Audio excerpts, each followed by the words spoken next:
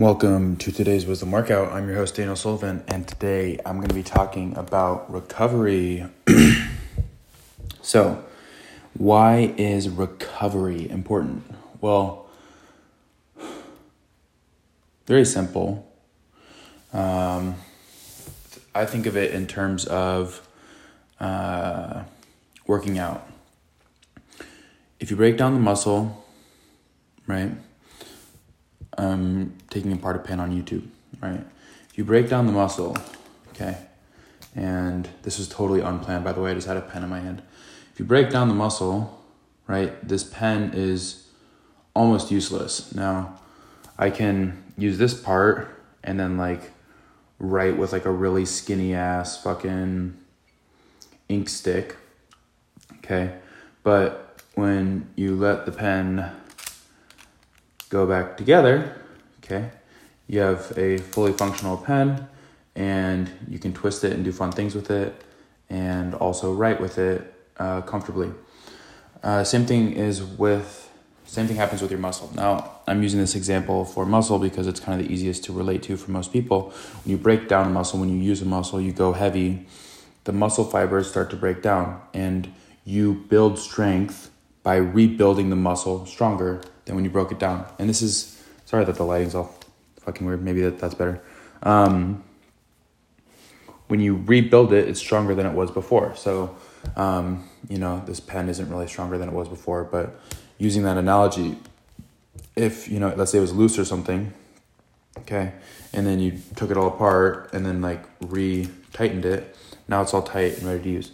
So maybe it's a stupid analogy, but it's important for every aspect of your life. If you are, let's say, that's why a lot of people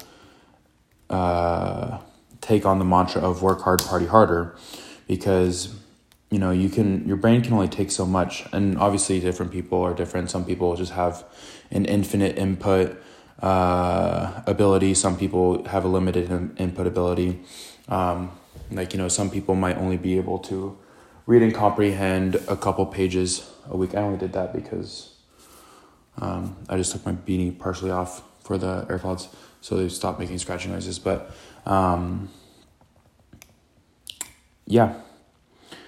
if you're continually overloading yourself, right, you're not going to ever recover and you're not going to get better.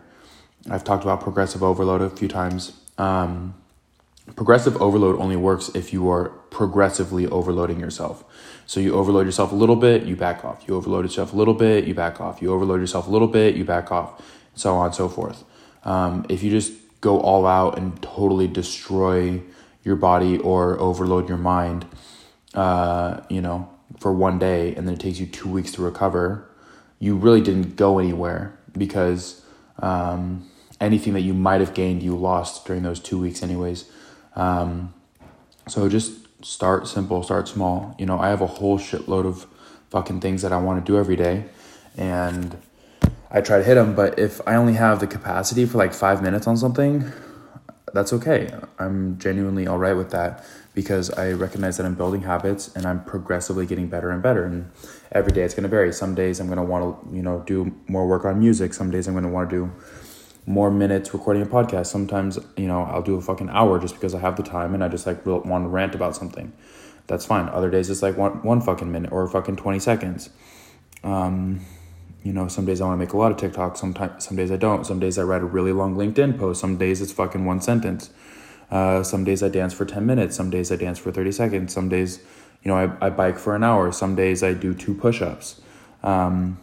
But the thing is that I want to touch on every single one of these every single day. And if I'm being honest, I totally forgot the title of what I was recording at. But that's okay too, because I had some sort of inspiration and then I just jumped in from there. It wasn't progressive overload. It was on recovery. Yesterday I fucking took a 4-hour long nap. Literally I slept from, it was 1:15 to 5:30 or some shit like that. And that was after getting a full night's sleep. And then I got another full night's sleep.